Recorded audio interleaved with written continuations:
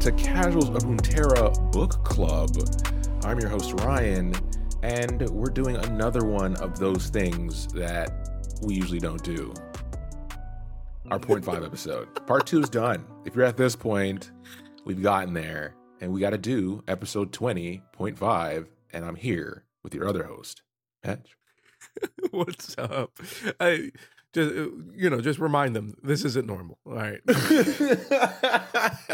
he only lets me out of the closet every now and then. You know, we got to scare them a bit sometimes, right? They're like, oh no, what's happening? Are they breaking up? No, you say breaking up. It's Hetch being fired. Yeah, he's been replaced with AI because it's just more cost efficient. So 20.5.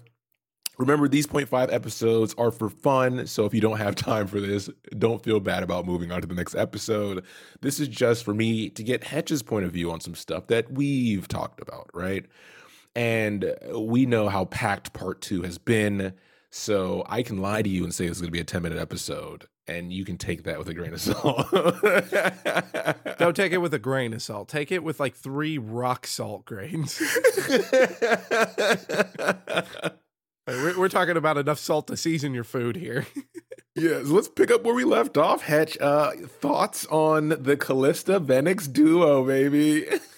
Oh, you already know all of my thoughts, and the best part about that comment is we legitimately have not talked about it at all.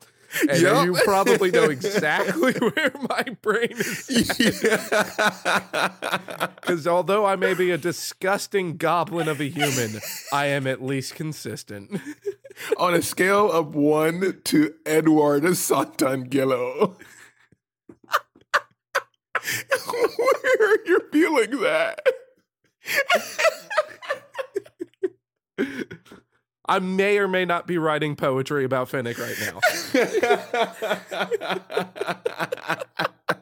I'm full Eduardo here. Yeah. Shout out to the OGs. And, real talk, Riot. Yeah, bring Edward back. All right, like we miss him. Yeah. So tell me about it. Like, it was definitely for me, with the the sadness of Callista leaving, obviously being engaged to Hecarim and the whole Ladros thing, and she finally sets sail on a depressing mission, and then to get introduced to the captain, Venix, and seeing that play out.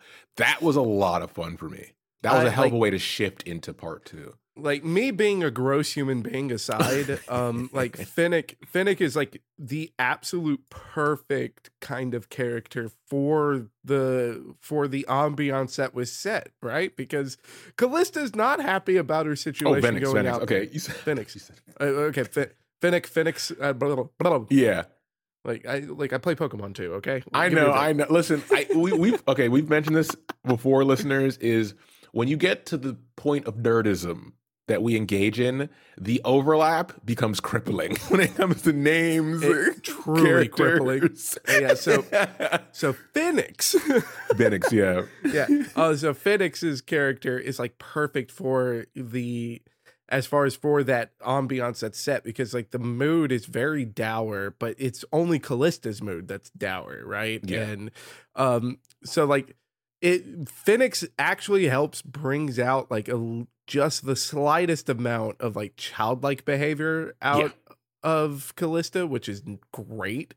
And I like her character to the extent where it's like, because you even said in the episodes that it's like, we start off with like Pirates of the Caribbean, mm-hmm. and then switch over into Indiana Jones, mm-hmm. and like Phoenix being such a boisterous and fun going character, like kind of gives it a little bit of its own feeling.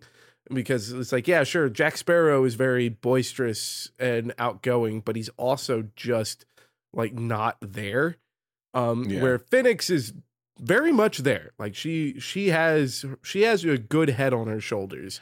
As well as being that childlike energy. Yeah. So I think it was a good way to like kind of counterbalance it. It's funny because originally when you're introduced, you're like, oh, Her name is Venix, and she's a Vestian.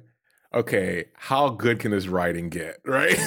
V name for the V character, okay, and then it started to play out, and Anthony Reynolds doesn't go away from the trope of the pirate captain character, but the way he works it in to the counterbalance to Callista and her, metaphorically leaving her comfort zone and being in a space of uncomfort, and then having Venix essentially being her guide to like, hey, have some fun with this. Like, it's a dour situation. We're on a mission, but a pirate life is a life for me, and a pirate life has some fun to it. So let's do this. Yeah, and this is kind of a spoiler as far as for a later part in this episode, but I think that it was also in the episode for the episode for this episode, yeah, because this isn't like this isn't the beginning of part 2, right? But part 2 is pretty chunky.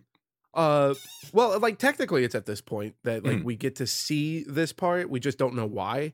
But like it's also brilliant writing to have a Vestian captain, because that was a very natural way to have the characters in the story learn that there is a magical barrier to the Blessed Isles, right? Like it wasn't one of those things where it's like you, the reader, know that there is some magical force that's keeping them out, but they don't know what it is. Like Venix being Vestian, it was like, oh, like what's this mist? Well, we see an animal life, so we must be getting. Holy shit, you're glowing! Like that was. It's like, like that was. Like, that's just smart writing, though, right? Yeah. Like to give them a very natural way to kind of go along the same learning points that the reader gets, without it feeling like they're breaking the fourth wall. So I think that was a good choice, but obviously the worst choice is that Callista and Phoenix didn't profess their love for each other. I think that was a really bad choice on the part of the writer, and not my personal preference at all. I love the interaction of, well, first of all, her constantly calling her princess, because with Callista in her own world, right? And I say world, but I'm, in Camivore, her comfort zone, she feels like she's the, outcast. She's the rebel, sort of. But being next to Venix, she realizes she's not a rebel at all, right? Venix is a true representation of someone who lives life by their own rules, and she's trying to show Callista that you are cool, you are special, but you're giving yourself a little bit too much credit. And it's like, no, you're all right for royalty, and I'm not gonna let you forget that you're royalty. Yeah, like, I love that banter. I love it so much. It was and again, it was like it's a needed thing, because sure, we have really been enjoying how much we like Callista and how down to earth she is compared to the rest of the Camivoran cast, but at the end of the day, like, she is still part of the Camivoran high royalty, right? Like she's still a very privileged person. So like this was a needed thing for Callista's character arc to kind of be humbled, because no one in Camivore is going to humble her, no matter how well she gets along with her soldiers and with the other common folk of Camivore. They know who she is, so they're not going to humble her. And for Phoenix, you're on my ship. I don't care. Like, this my kingdom now, princess. So I asked you before, and now that you've had a lot more content consumed, who is your favorite character now? Because previously, obviously, it was Callista, but the story focused on her. You said your spicy answer was Erlich Grail. But now that you've had some more characters introduced, who's your favorite? Phoenix. Oh, full stop. Phoenix. Okay. Well, for pure reasons, or for both. Why not both? Why not both? No, I like Phoenix is definitely I keyed. Phoenix is easily my favorite character right now, because like she's also like later on when we like deeper into part 2, she's starting to play more of like kind of like the audience's point of view, essentially. It like I guess like I'm not finding a good way to express it there. It's Okay. like the way that like I am feeling when as far as like at a point of that story Yeah. and what my thoughts are, like Phoenix is already there. And Okay. so like Phoenix is more relatable than any of the other characters at this point. Okay. Because like Callista is a relatable character, but she's supposed to be. She's the main character, right? Yeah. And I think that Phoenix does a good job of kind of, you know, because it is a prequel kind of story. We know how it's going to end, but the like Phoenix is doing a good job of kind of like, you know, kind of reminding me how I feel throughout this of just like, yo, like I think like a great point is like when we get to meet Tyrus and Rise, where Phoenix Hot is like young Rise. hot young Rise. Oh no, he's hot. Oh no, he's hot. But like at that point, like, you know, Phoenix was the voice being like, no, leave them. All right. Like we have a mission, we have a job to do. And like that's as far as like, you know, me, I don't know if it's just me as a person or if it is just, you know, the logical thought of, but it's like, yeah, no, Phoenix was right in that scenario. But ultimately for the story, Callista was correct. Yeah. But, you know, like I don't think anyone would have bat an eye as far as like with Phoenix Call there, because at the end of the day, you got to take care of yourself and you got to make sure that you and your crew can sail out of there. So like it's the little things like that really make me like Phoenix. But I don't want to jump too far ahead because the biggest reveal to me was Soraka. Okay. The Soraka reveal was insane. I was and listen, all bets are not off. Listen, expecting it. if they're listening to this episode, they know what they're getting into. Oh yeah, no, we did our spoiler warning in 9.5. Yeah, right? Like, that was, you should have Unless listened to that one. Before this. Yeah, but yeah, the Soraka reveal was huge. I was blown away by it. I think I listened to that part like 3 times because I was like, no, like what did she say? Like Soraka is like the next closest to Zillion as far as having foresight. Yeah. Where Zillion is, you know, using time code, like time cheats and cheat codes to get that. But Soraka is just blessed by the stars. So it was like, I listened to that part like 2 or 3 times to be like, oh, what is it that, you know, she's saying? Like, what is she alluding to? And that, as far as listening to the episode, that was definitely one of the things that made me super excited to like go and read the book later, because it's like, I want to know verbatim everything she said. But you know, from the point of view of Callista, like, I think you did a great job of being like, Callista was impatient and didn't care to listen. Yeah. Because she just wanted a straight answer. So we didn't, it's like, you don't dive into it too much because your main character's not diving into it too much. I will say, like you should count your blessings that you're not recording this with me, because I would have given you so much crap live recording when you were like, I hope Alawi shows up. Like, my brother in Christ, this is thousands of years before Alawi. Like, have you forgotten your timeline? Like, and that's out there now. That's recorded. You shipped that, all right? Listen, like, I hope Alawi shows up. Like, who do you think she is? We've recorded over 100 hours. Okay, I don't want to hear this shit. I'm gonna make mistakes. Some of these are recorded when I'm at my most tired. That's funny because I don't even remember mentioning that. Yeah, and it's also funny because you're absolutely But hey, right. Nagaboro still exists. No, wait, no, they don't. Or do they? You know what? We won't get into it. It'll be spoiler for other episodes if I try to argue my point. All right, let's transition. So, obviously, there's a lot in part 2 when it comes to plot devices. So this is probably a harder question than the previous 9.5. What was your favorite plot element in this part? Like, out of all these episodes? My favorite plot element, hands down, without a doubt, is the use of Rise in this story. Incredible. Yeah. Absolutely incredible. Because the build up into his retcon story, and then the build up of the animations that we got thanks to Runeterra that kind of gave us more of an insight in what he was doing like after his biography.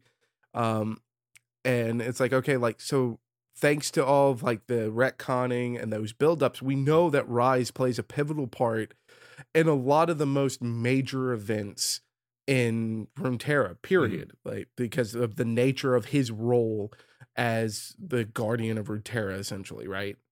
So like we knowing that is one thing, but getting to see it in action is a completely different thing. Yeah. Because it was a combination of the how young he is at the point where he is going through the dungeon with Ehrlich. Like, so you get to see a side of Rise that is not portrayed in his character at all present day, right? So it's like yeah, he was a kid at one point and he had to grow up.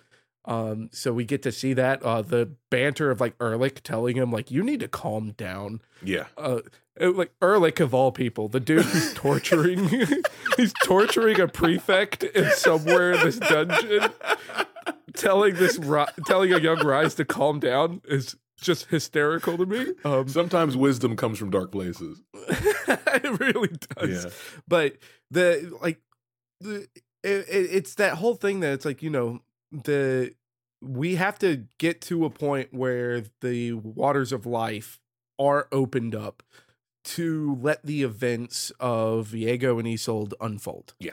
And we know what happens. We know what unfolds there. And the fun part is learning all the details, all the little dominoes that fall before that big domino gets hit. Yeah. And Rise being in the thick of it and basically being the key element to letting that happen is one of my favorite plot devices so far, because it's like, holy cow, like that just makes sense. It makes sense that he would have been there because he was there for so much of these cataclysmic events. So why wouldn't he be at the Ruination? Yeah. And then it's like, oh, none of this would happen without Rise. Because Ehrlich wasn't finding the other key. Like he kind of hit the point where he's using Rise out of desperation. Yeah. So it's like that's one of my favorite little elements there. So I was super. I think I listened to that part like 3 times of just like what happened to them, like what's going down. It, outside of the story itself, to kind of focus on Anthony Reynolds' decision, and it's probably a group choice as well as he was writing this, where choosing Rise, and if you haven't listened to our Rise episode, even when I recorded the Ruination book episodes, I said you might want to listen to it. There's a bit of spoilers, but to really understand how great of a choice it was to make him so pivotal because of where Rise is in his current life and what his mission is. Because Rise is in a similar situation to Zillion, like we mentioned, but Zillion can't have the influence that Rise can because he's stuck in between time. Rise doesn't have that luxury. Right? He's still on the plane and he's responsible for what happens in a great degree. And he's kind of paying the price, which would be a lifelong commitment as far as we know. And his life is long for reasons that we now have some insight into. So it's just when I started getting into that part of the story, I was like, holy shit. I thought Anthony Reynolds was doing a good job. And now I think he's doing a great job. I mean, it was like it went from I thought he was doing a great job to he's doing a better job than I thought. And I already thought it was a great job. Yeah, and it's even better. Like it's the pieces are falling together, and they're falling together better in better ways than I think I could even dream of being able to write. So it's just hats off to him. What a good job, and you even mentioned that it's like like Rise like has to go through it go through the timeline as a normal person. This is why I'm constantly going to refer to Zillion as just cheat codes, because Rise and Soraka, they are like, for lack of better words, blue Smurf looking monstrosities. And that's how they are able to get to the present day in a linear path, where Zillion still looks like a normal dude just dabbing on his way out while he goes to a different point of time. He's like, hey, I know I need to help, but I can't. Oh no, my hands are tied. Oh no, I'm going back into the past. And it's like, don't act like you're not the one casting that spell, you idiot. it's like I know I have the power to help here, but it doesn't look like this is gonna help Acathia at all. Um, well, if you don't help us, all of Runeterra will die. But Acathia is kind of in a different timeline right now. I'll come back. Oh. So following that, what's your favorite scene out of this part? There's a lot of good ones. There's a lot of good ones. Oh, that's tough. Readers There's and a lot of listeners good will ones. know that my favorite is already the duo of Rise going through it during his panic attack moment. You were having a lot of fun during that was a great part for me. Oh my god. I think my favorite part would have to be like my favorite part is probably gonna have to be with Phoenix and Callista trying to get back to their ship when they get betrayed by the Corsair. Like that was because it's one of those things where it's like no one, legitimately no one, Razu Pharaohs. except maybe Phoenix, like was fooled by that act, right? And I say maybe Phoenix because I don't think Phoenix was fooled by it, but I think Phoenix was like probably caught off guard by how many like surprises were involved there. Yeah, that's the vibe I get. I don't think that surprises, but it got more overwhelming and more competent of a surprise than she thought. That's what it feels like. I feel like she was maybe like she had the contingency plan set, and then it was just too many like the numbers were too great for her contingency plan. Because it like at no point was anyone surprised by that betrayal. It gives me, you know what's funny? The first thing I thought about as they were in that part of the story was Star-Lord and how Star-Lord is a character that's unique because he's goofy, he's fun-loving, he kind of just rolls with the punches, but he's also very competent. And in a lot of Guardians, when they have adventures or they're going on these quests or whatever, there is usually a plan. It's not just winging it. But what tends to happen is they don't account for a lot of things, and then it overpowers and they're able to adjust because they have experience. And that's immediately what I thought of as a comparison to Phoenix in that moment. Yeah, like that is a great comparison because I do feel like it was maybe like a one-dimensional plan. Yeah. Like the plan doesn't have any contingencies of like it doesn't have the if then boxes, right? Like since it's missing the if then boxes, like once they hit that first if then it's fly by the seat of your pants. Yeah. And since they are competent outside of like the original plan and they're competent and quick on their feet, it usually works out. Yeah. But I think that like that was probably my favorite part because of as far as like the mad dash back to the ship and that Indiana Jones feeling of like start the play. Like you have that element to it, but then it's the interactions between Callista and Phoenix, where like they're really kind of working super well with each other at that point. Like Phoenix is kind of leaning on Callista as a first mate almost, and there isn't communication as far as like what needs to be done, but Callista is still operating with what needs to be done anyways. Like, okay, well, Phoenix is going to the boat. Let me go to their boat so I could get rid of their oars. And like they're just working, and it's super fast paced. And I think that's probably my favorite part. Okay. It has nothing to do with the fact with how much I love Phoenix. And then like I guess like the close second would be like the adventure. Yeah, the close second would be the adventure of like Ehrlich and Rise, because it really is a lot of fun. It's a lot of fun to see Rise being so human. Yeah. So let's jump to the part you wanted to save some spoilers for, and the second half of part 2, where we're now in Helia. Callista is there trying to get a decision. We get an introduction to Jendikaya of the Sentinels.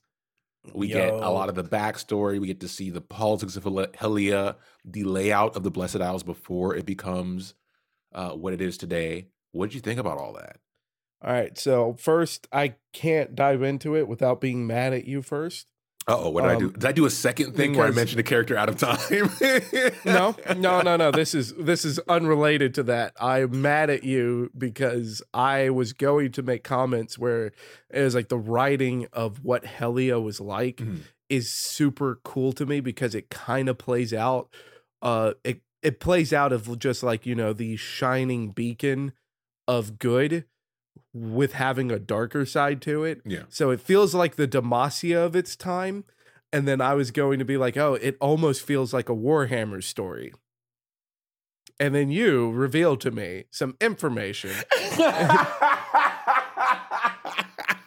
Would you like to share with the class? and you sapped my argument long before we got to recording. Because then it's like, oh, hey, by the way, Anthony Reynolds is a big Warhammer guy too. Yeah. And it's like, of course. I was like, man, I was even like kind of getting ready for like, like some specific like story ties with Warhammer that feels like that, where it's like, yeah, like I'm already going to be eating this side of the story up because it has that vibe and I like the Warhammer universe. It's like, oh, of course it has that vibe. He likes the Warhammer universe too. So it's great inspiration. But I really like it because it's a nice reminder that it's like the world of Runeterra is just rough all around. And like with a Demacian comparison, because like Demacia is probably like one of the shining bastions of freedom, if you want to get technical with it, because they are the other big militaristic force that's opposing Noxus, and Noxus is the big, like the imperialistic military force, right? Yeah. So you would probably look at Demacia first when you want to think about like the guys going up against the big baddies, but just like real life, there's nothing is black and white. There's always a lot of gray areas, and like with Jin Takai with JK, we got to see that it's like, no, yeah, like they talk a big game where there's no military force because of the barrier around the Blessed Isles, but I'm in charge of making weapons, and like it's kind of weird because it's like you can't say that he is making weapons for good. Yeah. Because the Sentinels, where we know them, and we've covered a lot of Sentinel content on this show, they exist to fight the monsters of the Shadow Isles. Helia does not exist with the monsters of the Shadow Isles. So why is he making all of these weapons? And I'm glad that like you really kind of hammered home that point where it's like, yo, Callista, like her ears perked up and was like, you make weapons? Because I haven't seen a need for weapons yet. And they're trying to like paint this as a utopia. And it was a good thing to have like that gray underlying there, because the gray underlining for Demacia is that it's like, dude, mage seekers suck. Yeah. So it's opening the door to be like everything's not what it seems, and it's not saying that they're they're the bad guys. Yeah, it's more of just saying that it's not as black and white as you want it to be, and that was a refreshing thing. That was probably like my favorite twist in the Helia part of the story. Once we got there, was that the Sentinels are kind of on their way and building up, despite the fact that that is not they don't have the mantra of the Sentinels as we know it yet, because there are no Shadow Isle monsters. There hasn't been a Ruination yet, so why are you going to have a force dedicated to fight those things? They don't know those things. So what are they trying to fight? Yeah, one thing that surprised me, I say surprised, but it makes sense, and props to Anthony Reynolds. If any of you are familiar with the Bechdel test, it's in which you have two female characters interacting for long periods of time during a work of art, and there is no mention or reference to a man, right? The story is about them and what they're doing and what their growth is.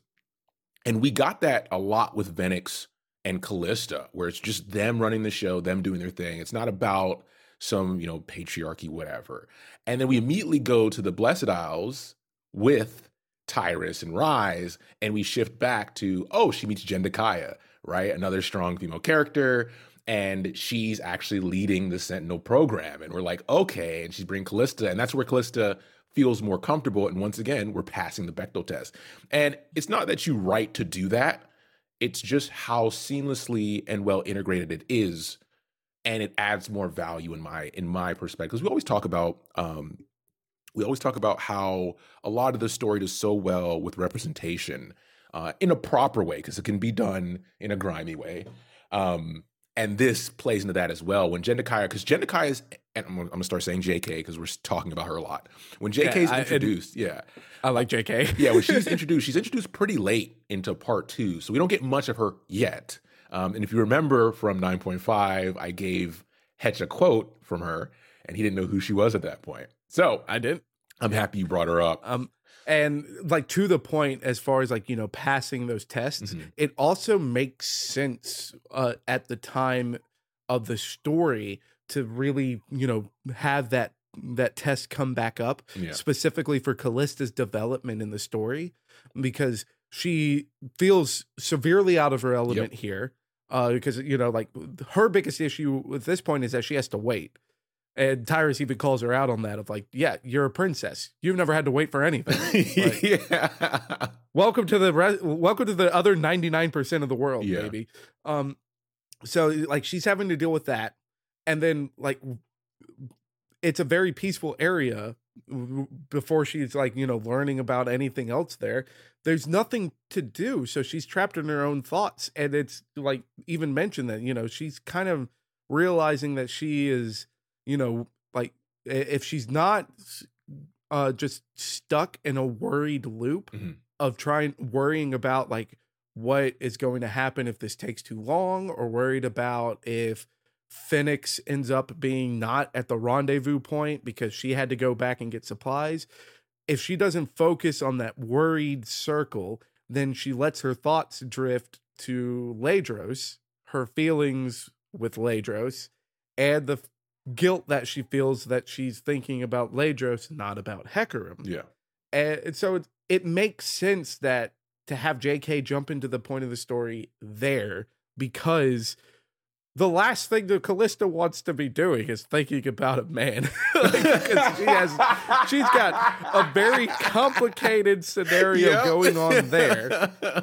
And the only thing that's distracting her from those complicated thoughts is a worried loop of the worst case scenarios. So it's like, oh, like JK is like, yo, I make weapons for this group called the Sentinels. Thank God. Like, let's go. Like, that's really what it boiled down to, right? Like, is the timing was just as good. You know, outside of like the actual writing and their dialogue. Okay. Like the timing of it was perfect. Yeah. So, I mean, we've been going on for a while, and I think we're at that point where, overall, what are your feelings on this part? And since we've done this before, compared to the previous part. So like as far as like the main feeling is that like I can't wait for us to get through part 3 so that we can record this again, and specifically so I can go listen to part 3 and then just go read this. Like I'm excited to like get more of this story. Yeah. That's definitely like the biggest feeling up there. I am now like I could argue like for the first time, because like part 1 did not have me at this point, but like so for the first time I can say that I'm actually excited to see, as far as like I'm actually excited to see the progression as far as the actual character interactions for the buildup of returning to Camivore to then have our journey back to Helia. Because there's a lot going on for each of the characters that have been in part 2. And I'm really curious to see how that's going to play out when we get back to Camivore. Because I mean, we know what's going to happen to Helia. Unfortunately, that ain't a surprise. And like, but it's like there are so many different like underlying issues that the characters are struggling with that really helps you, you know, relate to the human side of it. And I can't wait to see what Anthony Reynolds does to kind of wrap it up into the finished product, because he's got it. Like I think that he has his fingers on the pulse of the story of the Ruination. Like it is I think he really has brought it to life in a much better way than I could have anticipated. So I'm really excited to see how these pieces fall together before we start returning back to Hellia. Okay. Because there's all the pieces needed to make a picture, and I just can't see the picture. And that's exciting with a prequel story. If I can't see that picture, like it gives me something to look forward to, and to see what, like how it is going to fall into place before we start on our epic ending. Because, oh boy, is it an explosive ending. And how we ended the last part, and I want to do that again, is with the quote that we're given at the beginning of the part. And for this one, it is, quote, "Better to act and risk a mistake than do nothing trapped by indecision." And this is an ancient Camavorian proverb. What does that mean to you? Paralysis analysis is a thing. Exactly. So, like we said, I lied about 10 minutes. I warned you. If they didn't know by this point, like, how many hours do we have recorded? Like, they know. But with that, we'll leave it there until, once again, we finish part 3. So thanks for listening, and we'll be back soon with the next episode. And once again, since Hedge is here, he can say his part. Yeah, take care, everybody.